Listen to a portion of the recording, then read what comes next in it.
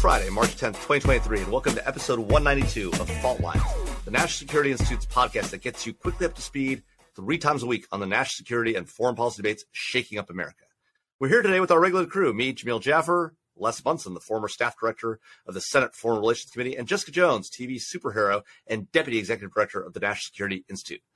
So this week, the director of national intelligence, Avril Haines, testified before the Senate Intelligence Committee and released the intelligence community's 2023 annual threat assessment, a yearly report that lays out what the U.S. intelligence community thinks are the critical challenges facing our nation in the year ahead. This time around, the ATA identified 2 critical strategic challenges that it says intersect with one another and existing trends to intensify the national security implications of these 2 strategic trends. First, the ATA says that over the next year, great powers, rising regional powers, and a few non-state actors will vie against one another to dominate the global order and to compete and to set the emerging conditions for the next year. Specifically, the ATA flags that strategic competition between the U.S., China, and Russia means the next few years will decide who shapes the narrative. It notes that Russia's unprovoked invasion of Ukraine could escalate into a broader conflict between Russia and the West. The ATA also says that there's another trend, that there are a set of shared global challenges, things like climate change, human and health security, and the like are converging as we come out of the COVID-19 pandemic, and they're converging with these economic challenges arising out of energy and food insecurity, as well as rapidly emerging and evolving new technologies that could disrupt the global order. So all these shared global challenges, the ATA says, combine with great power competition to create a fairly unpredictable world. So I think this is the IC saying we don't really know what's going to happen, but there are these big trends. So the ATA highlights some flashpoints, like obviously the Russian invasion of Ukraine and the allied competition there, the increasing Iranian support to Russia. It notes that Russia's a revanchist power. It also highlights China's ability to directly influence the global order if it decides to go to war in Taiwan or the like.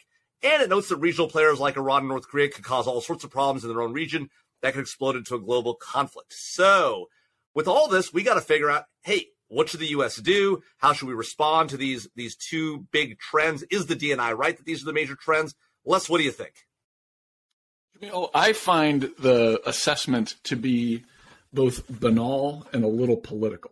It's like the intelligence community read the newspapers, came to the conclusion that there's global competition between the U.S., China, and Russia. Gosh, that's a shocker.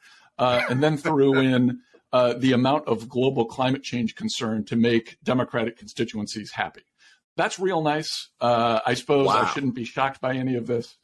I have some positive things to say. Number one, I think if this assessment is making the case that it's better for the U.S. to be involved in the world as there is this global kind of power competition happening with China and Russia, and it's important for the U.S. to have multiple links to other actors in the world, great, totally agree with that. I'm not sure that's a real acutely intelligent intelligence assessment, but very good. If the conclusion we're supposed to draw from this is that we need to spend hundreds of billions of dollars on climate change programs to stop refugee flows, I'm very skeptical.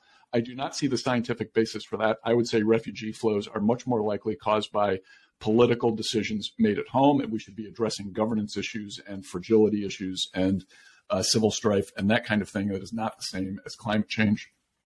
I mean, so I guess I have a mixed reaction here, and I think at the end of the day, if I were on the Hill, I'd be a little worried that ODNI is politicized and is basically writing a memo to the president that all of your conclusions are correct. One other quick point: it downplays the significance of the Taliban takeover of Afghanistan, and it downplays the importance of the threat from global terrorism. I believe it is not even mentioned until page 31 of 39 pages in the report. Okay. I mean, just let's make some good points. I agree. I don't know. I mean, he's raising his fist to me like we're in a boxing ring right now. But I actually agree with a lot of that. When the report cites great powers, rising regional powers, various non-state actors, I'm thinking, what are we not worried about? Like, who have you not named in the offset of this intro that we should be focused on? That's a lot. And so I think, to Les's point, I'm not sure how intelligent that intel report is if you're naming everything I can get in the headlines of the New York Times. And to the point about, though, maybe Les and I disagree somewhat on the climate change and food insecurity take. I will agree on the table of contents. It comes really early on. It's right after the nation state threats, right? It's like right after North Korea. It's like climate change. So whether I would have placed it that high in the report, if, we know how casual the reader is, if they're even looking at this, how far they're going to get, I might quibble with that. But I do think it's interesting that food insecurity, for example, is cited 7 more times in this report than in 2022. And I think, food insecurity and the impact of climate change are front and center for the political agenda for a lot of countries in Africa and Latin America, countries that we worry about China is growing closer to and building relationships with. And so whether those issues are a little more political here, like climate change, for example, and what amount of money we want to put on trying to mitigate that and support countries, I do think having that be, more higher, maybe not right after North Korea, but higher in the report to indicate to, international audience, like we're thinking about these issues, these countries that are feeling these impacts and food insecurity situation. You're not by yourself. Don't turn to China. Like we're thinking about these issues too. I mean, just like, this idea somehow that like we should message in our intel reports to the world that we care too, and you should come to us. I mean, like that's not like that's not the job of the intel reports. This is to be a serious assessment of the threats facing us. And I mean, I share Les's view and your view, which I think you agree with somewhat, right? That like, this is not a serious report. It says everything's a problem, so nothing's really a problem, and it literally, you're exactly right, Jess. It lays out every possible thing that could happen and says, well, we don't really know. Like it's so high level and anything can happen that it's like the Havana Syndrome report we talked about before, which is, all these different levels of confidence don't really tell us anything and is largely useless. And I take Les's point that, look, I mean, climate change, I'm a believer in climate change. I think it's a problem. Yes. Is it going to be a threat to the country this year? No, that's ridiculous. Les. I think I might go Well, I have to stand up for myself a little bit. Jump in, Jeff. Because I think, to the report, to our conversation about the report points to the unpredictability of basically the next year, near term, which is a scary thing to think about, right? Like, because how do you plan for the unpredictable? I do think that these overarching threats or impacts of climate change or food insecurity, we can't predict, for example, migration flows. We can't predict, if we don't think about it in the US, but if, obviously if large parts of a society's population can't eat, there's going to be a lot of churn and societal frustration. Like we can't predict how that's going to turn out. So that's going to impact U.S. national security interests and where we have to dedicate resources and our government's eye. So I do think it's important. I don't know if it's after North Korea, but I do think these issues are important enough to be in the intel assessment. Here's my fundamental concern, I think, at the end of this long podcast analysis of the intel report.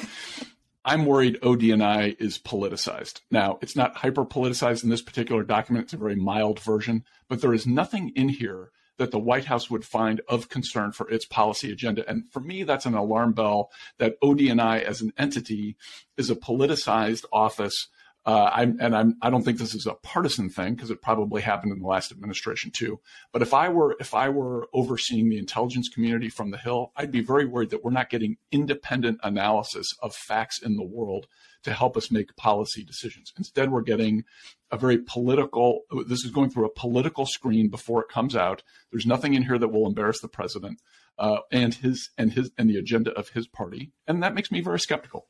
Well, so I did, when I was reading this morning, I did read that one contrast, perhaps where this might differ from the White House's stance on a lot of things, is that this report does talk a lot about malign influence, specifically from Russia, whereas the U.S. National Cybersecurity Strategy, which just recently came out, downplayed. So this places a lot more emphasis on the threat of malign influence, whereas our cyber strategy didn't. So maybe that's something Jamil could speak to. I know that's in his wheelhouse. Unfortunately, I'd love to speak to it, but we're out of time. So, folks, that's a wrap. Thanks a lot to Brooke Oncon and Rachel Domino from NSI and Claude Jennings for their help in producing today's episodes. Tune in next week for another great episode of Fault Lines, the podcast that gets you smart fast on the national security debates shaking up America. And if you like what you heard, please rate, review, and subscribe wherever you get your podcasts.